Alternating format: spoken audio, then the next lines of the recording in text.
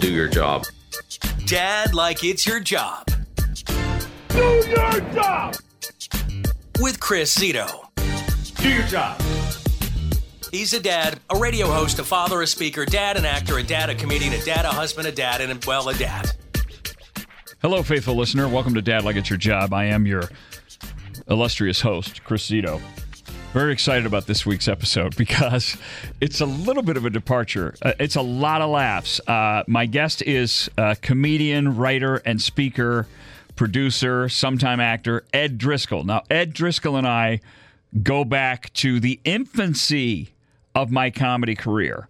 And, you know, I started as half of a comedy team, and my partner, Steve Bean, who has since passed away, unfortunately got cancer and passed away a little over 5 years ago now. Hard to believe that it's been that long, but Ed was his roommate for a long time. And so, you know, he was best friends with Steve. I was best friends with Steve. We sort of have that between us, and we've been friends for decades.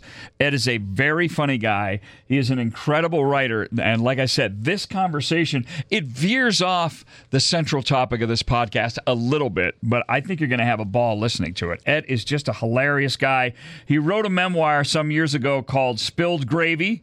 That's available on Amazon. It's a must-read for anyone who's trapped in a living hell. I say that just having known Ed for years. He's very sort of sardonic and dark. His humor is kind of dark, but he is a father, and he's got a new book called Unmoved Chess Pieces, and it has to do with when he was, he is a successful television writer, but he was living in L.A. at the time, and his parents were aging and getting sick and needed help, and it's all about the struggle he had convincing them that he wanted to come back and see to them and to help them. He had a sister that lived in Pittsburgh. His parents lived in Pittsburgh. That's where he's from originally. And they were like, Ed, no, you do your job. You have your life out there. But he was insistent. And I was fascinated by this idea of the fact that he was so close with his folks. Obviously, his dad did something right because he wanted to do right by his folks. I mean, Ed is an Emmy Award nominated Emmy winner for writing. He's written for the Oscars. He's written for Billy Crystal. He's written for the Dennis Miller Show. He's written for David Spade. So many famous comedians that Ed has written material for. He's written for sitcoms. This guy is, I think the only reason I was able to get him is because the Writers Guild is on strike. He's a very busy, in-demand television writer, comedy writer, performer, and as I said, an old dear friend of mine. This conversation, we do talk about his folks. We do talk about the book. We reminisce a little bit, and we have a lot of laughs. I can't help but laugh at this guy. He's so funny. So enjoy this conversation with Ed Driscoll.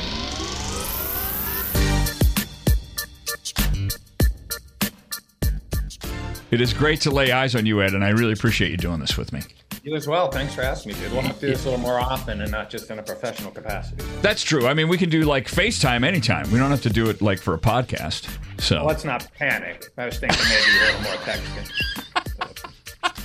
Let's not go overboard after all. So listen, on this pod, I always start my guests with their dad credentials. You're a dad. Tell us how many you've got, what's the deal that makes you a dad? And I'm sorry, are we like on the air here now? Yeah, this is happening.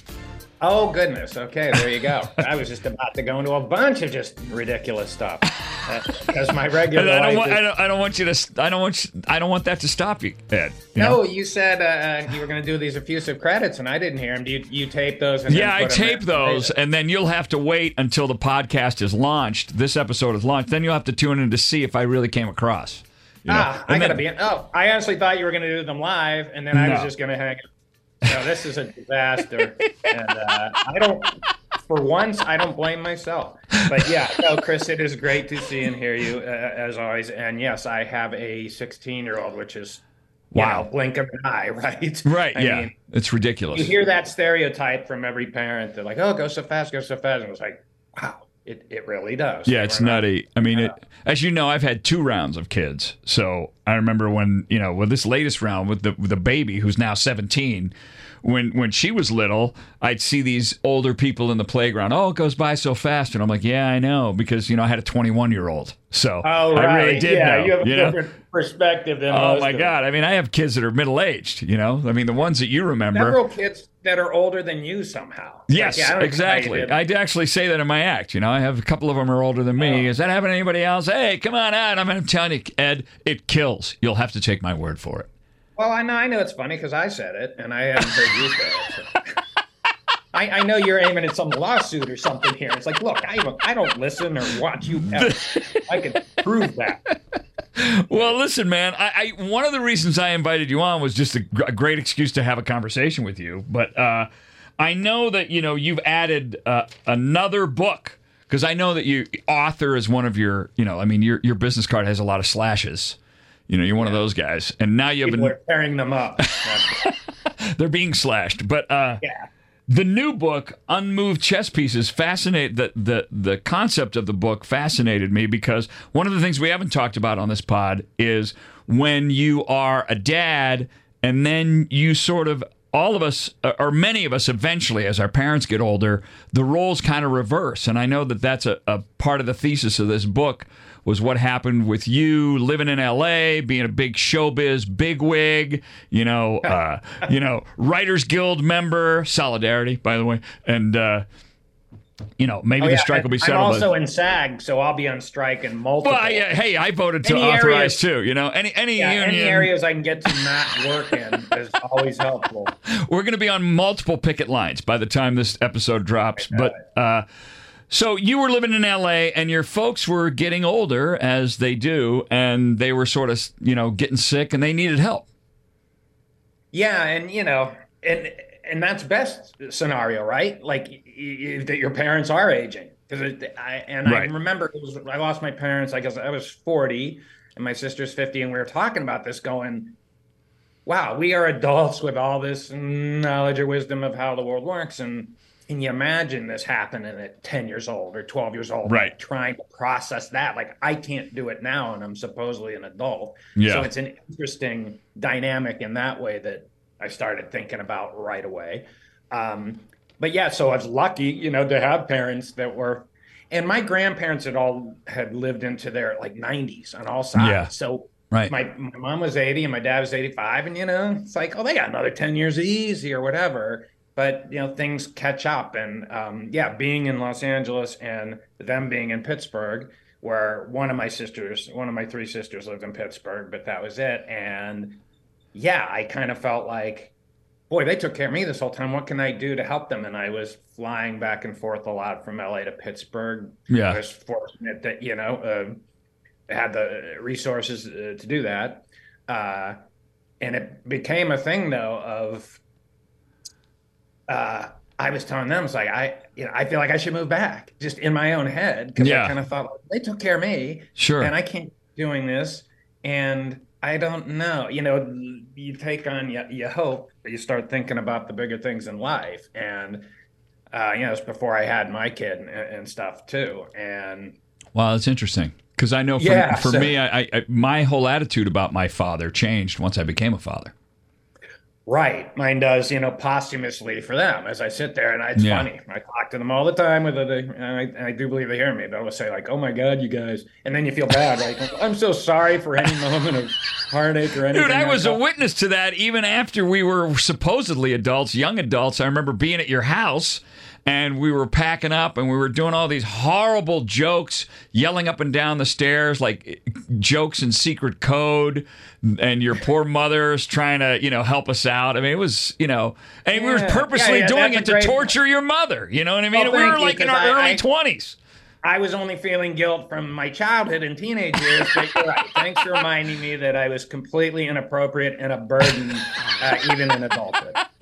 Absolutely. I can't believe that you didn't realize that already, but Yeah. Well, friends that like you to point that stuff out over and over. And you wonder why we don't chat more.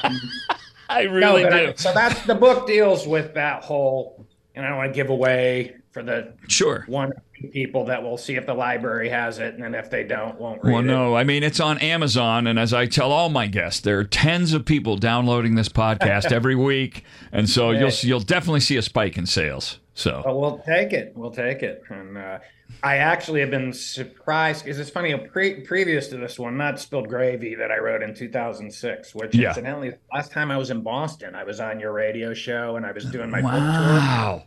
Time I haven't been to Boston. Listen, dude, I have a policy on the radio show. On the pod, I've had several authors. On the radio show, my policy is if I have to either really know you well or be related to you. That's the only authors I've ever had on. You know, like my brother Chuck wrote a couple of mysteries. I had him on, you know, and I said, funny. I normally don't have mystery writers on, but since you're my brother. I had a publicist then. I kind of forgot you're on the radio there, and I think you emailed me. You're like, hey, Ed, what is this? I'm getting called your publicist about coming on. I'm like, oh, I'm sorry.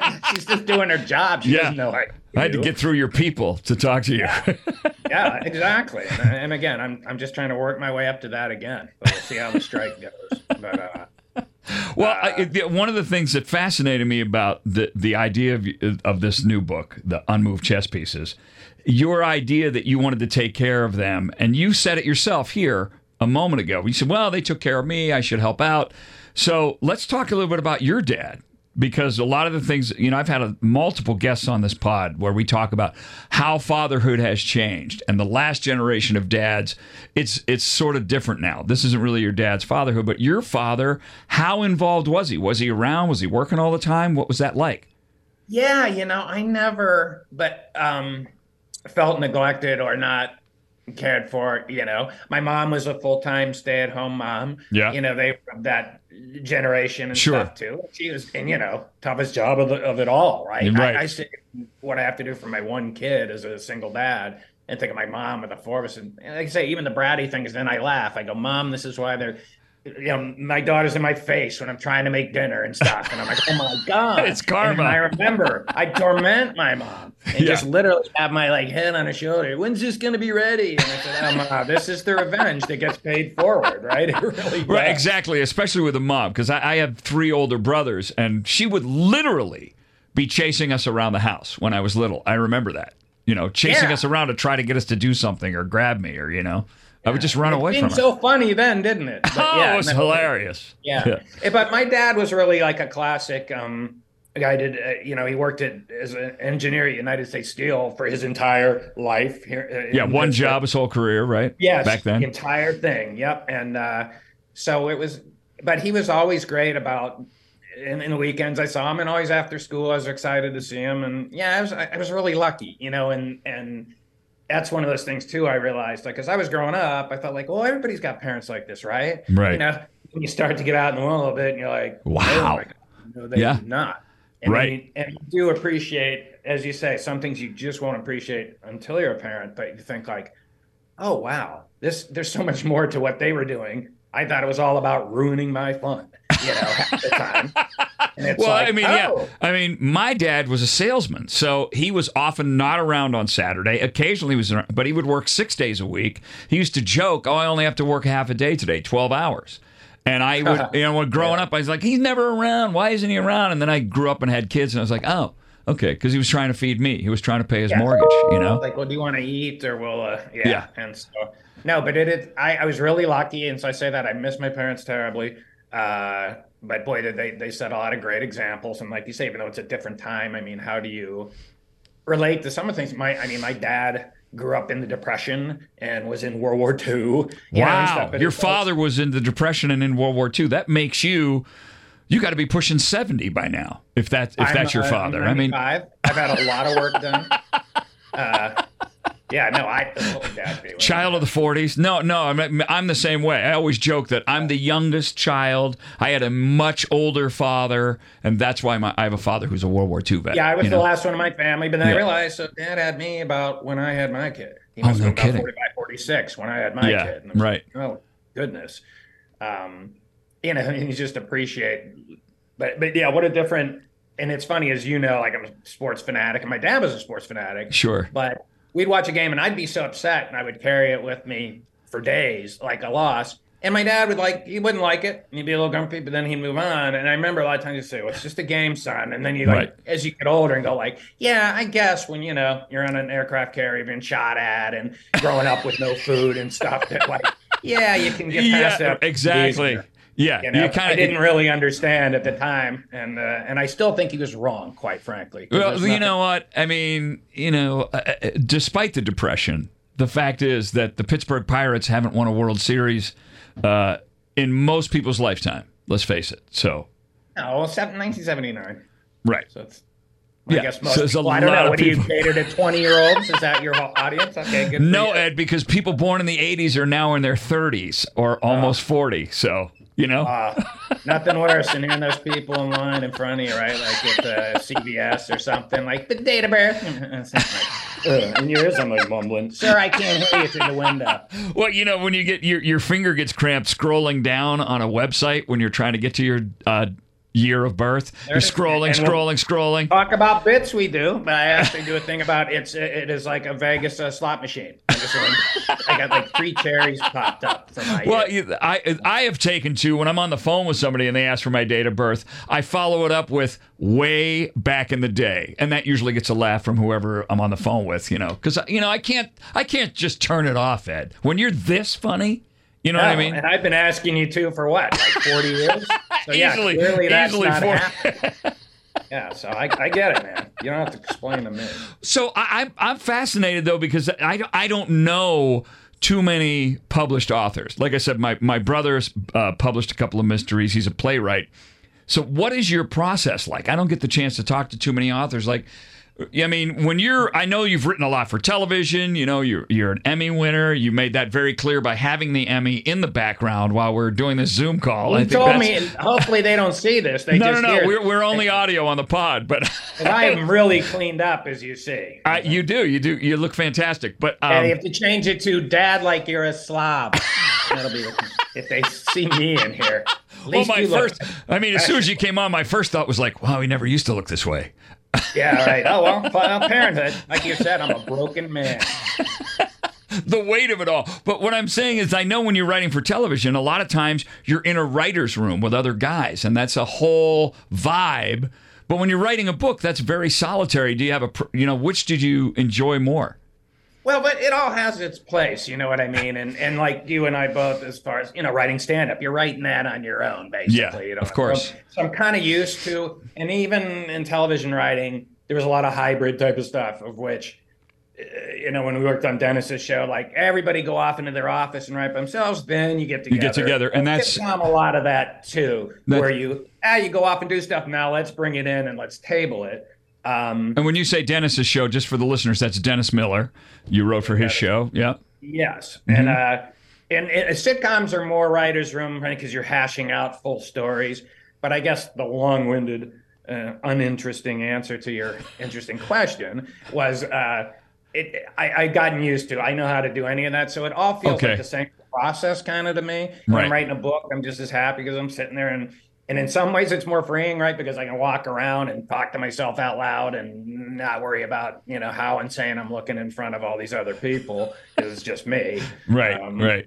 And so, I kind of like it all equally. It's fun to be in a group and so forth, but and especially when I'm writing a real personal book, like my books have tended to be. Yeah. It's like, I don't need to be telling people about this. And then you realize, oh, well, you're putting it out in a book, Ed. And a book. Yeah. I talk about my recovery in my first book a lot. And I remember the first time that I forget, after a while, it becomes like I'm writing about this other person. As you're hemming down and you're really culling and making sure grammatically you're taking yourself out of it. Now I'm looking at it like an editor. Does this make sense? Does it make sense? And I remember I went on a TV show when that first book came out and they asked me this really personal question about recovery. I just looked at her and I was like, you have a lot of nerve. And then it's oh, it's in this book. It's all over that book. If I had forgotten, I remember I went there. So you're coming on some local morning show on TV, and they're like, so Ed, well, I understand you were a horrendous drunk. And you're like, well, that's not a very nice thing to say. What is this, TMZ? Yeah. Yeah, so it's but that's what I'm saying. When I'm writing a real personal book, though, I have to have my spaces I'm doing it, and then when it gets out there, you got to be prepared to say, oh, yeah, people will ask about this. Yeah. Right. Well, it's funny. I didn't want to I couldn't have you on without talking about Steve, because you and I, one of the things that we sort of have a fulcrum between us, we shared like a best friend for decades, who unfortunately passed away, had cancer, and he passed away. It's been almost 5 years now, or just was 5 years. I can't believe it, Yeah, time flying, like you said. It's crazy. Steve Bean, we were stand-up partners. That's what reminded me, actually. I mean, I think about him every day, but you reminded me when you were saying, like, oh, stand-up, you write that alone. But I started my stand-up career with a partner. And so we used to write together. And, speaking of recovery, I mean, that writing process was a lot of sitting in the basement of the triple-decker we were renting, and smoking a lot of pot, cold six-pack, and see who could freak the other one out the most, and that's how we ended up. And if you ever saw that act, well, no, and not to extol the virtues of that being the creative process, but the creative process is what it is, you know what I mean? And now we just still do that stuff, but personally I do that sober or whatever. But the stuff you're saying in some of these rooms, it's like, I'd be ashamed if they heard this, and I'm disgusted at myself, but like, this is part of the creative process. Right. You have to, and that's where, I know that a lot of comedians now, it's so hard, when you're at a club, it's hard to work on new material. If you're a famous guy, luckily for me, nobody's got their phone out trying to, catch me doing anything, because, nobody knows who I am, but But you're like me. You get people they pull their phone out to call another club and going, is there anybody else playing besides Ed Driscoll? People just scrolling through their Instagram during my set. Or I'll just stand out in the middle of traffic. The people on their phone during my set are people desperate for entertainment while I'm performing. So, but you see that all the time. The famous guys are like, I'm afraid I can't work on new stuff because I'm going to end up saying something that's going to offend somebody. And of course, that's not going to be in my Netflix special. I got to work through all that stuff. And it's always been that way. It is. I mean, you're preaching to the choir here. I won't get into all that, but it's like, I'm a big fan of free speech. Yeah. It's interesting to me that like a lot of the censorship came from the right, and now it's coming from the left. And it's like, hey, what? It's coming from all directions. I'm offended by stuff all the time, which is funny. It's like, I'm a nightclub comic. I'm hardly some prude, but there's stuff that offends me. You know what? I turn the channel. I don't watch it. Right. It's kind of nobody should listen to this. Right. Like it. And that's what scares me. And that makes it tough for comics. Good Lord, I remember Seinfeld and Chris Rock talking about this 25 years ago, going like, hey, it's getting a little tough out there because people won't let you experiment or it seemed they're getting, I mean, this is like 20-some years ago. And it's like now it really is, this guy's coming at you on the stage, which happened to me too. And that wasn't even controversial, but as we know. Right. No, you never were. Clubs, there's plenty of crazy people. It's amazing it didn't happen more often. Well, it's funny. I mean, even it's all relative too, because I had that experience when I got the radio gig in Michigan, right? And I was known in Boston. My nickname by the time I left, this was in the mid-'90s. I go to Detroit, right? And my nickname in Boston at the time was the host guy. I was hosting like 3 showcases a week because I was, among Boston comedians, I was sort of friendly. I was clean. I was warmer than a lot of guys. I go to Detroit, and I'm going to all these clubs to audition because, of course, I'm not going to be able to just call these guys and say, hey, I'm a real comedian. So I'm going to do these sets at these showcases at this club. I do Mark Ridley's Comedy Castle in Detroit, famous club. Oh, my gosh. And I come off stage, and there's a Michigan comic in the green room, and I come walking in. He goes, oh, wow, you're one of those angry comedians, huh? And I'm like, wait, what? In the Midwest, I was angry. In Boston, I was one of the nice guys. Right. Like, hey, let's take a little trip to Beantown here and check out a few shows. Might just change your opinion and all that. Yeah. Well, listen, this is a lot of fun. I definitely wanted to have you on. I mean, this pod is about fatherhood, but I knew we'd end up, maybe veering off a little bit and talking a little bit of comedy. I hope we didn't veer off too much, because like you said. Absolutely. This is the 21st episode. It'll probably be the last one. Thanks, Ed, for being my swan song. So it's kind of what I do. I shut down shows.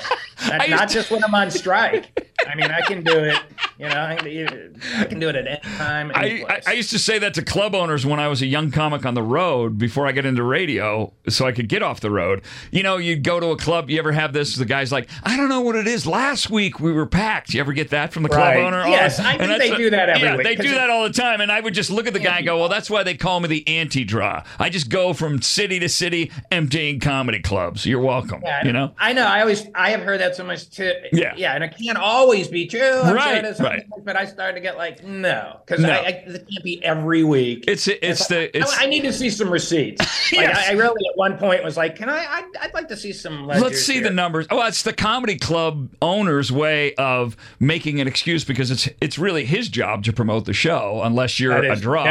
And when he booked me, he knew I wasn't famous. So, you know. No, it's dead on. You're right. It's like to put the responsibility back on you. Right, like, exactly. Well, we're open and people come here, so I don't know what you're selling, but no one's buying it. Okay. Thanks. Oh, my gosh. Well, listen, it's great to see you. It's great to talk to you. The new book is Unmoved Chess Pieces. It's available on Amazon. It's easy to find. Ed Driscoll, Unmoved Chess Pieces. It's a great piece of work. I haven't read a page of it, but I'm assuming it's fantastic, Ed. Well, yeah, there's no need for you to really read it. I'd rather you not. Because really, it's 300 pages of trashing you. So it's got a very small kind of audience. That's really. Did I at least be addressed? But I appreciate. It has nothing to do with my dad or even me. I'm not even. I appreciate being in the. I appreciate being in the acknowledgments, though. Thanks to Chris Zito for giving me somebody to trash for 300 pages. So. And then once in a while, I was like, oh, I don't want this thing. It's all about Chris. So I'd go like, oh, Chris Z. And so they wouldn't be sure who I was talking about. And then I'd sometimes say just Zito or just Chris. Oh, I see. Mix it up a little bit. All right. Yeah, it's not all like piling on you. I got it. All right. Ed Driscoll. Hey, thanks, buddy. Great to see you. Thank you. All right, man. You, appreciate it.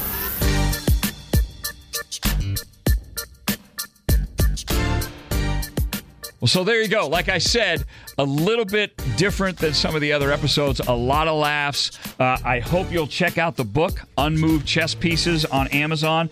Ed, it really is a brilliant, funny writer. You will read this book and laugh out loud. And it really isn't 300 pages trashing me. He made that part up. It's about his experience with his folks as they were aging. Fascinating guy, a very successful television writer. Happy to call him my friend, and I'm happy that he was able to join me on the podcast. I hope that you'll subscribe to this podcast. I hope you download the episodes. Please leave us a review. Tell everybody about it. Turn other dads onto this podcast. If you're just discovering it, go back, check out some of the early episodes. Well, these are the early episodes. What are we, episode 21, something like that? We're just getting underway here. But that does it for this week. Thanks for listening. Tell your pals.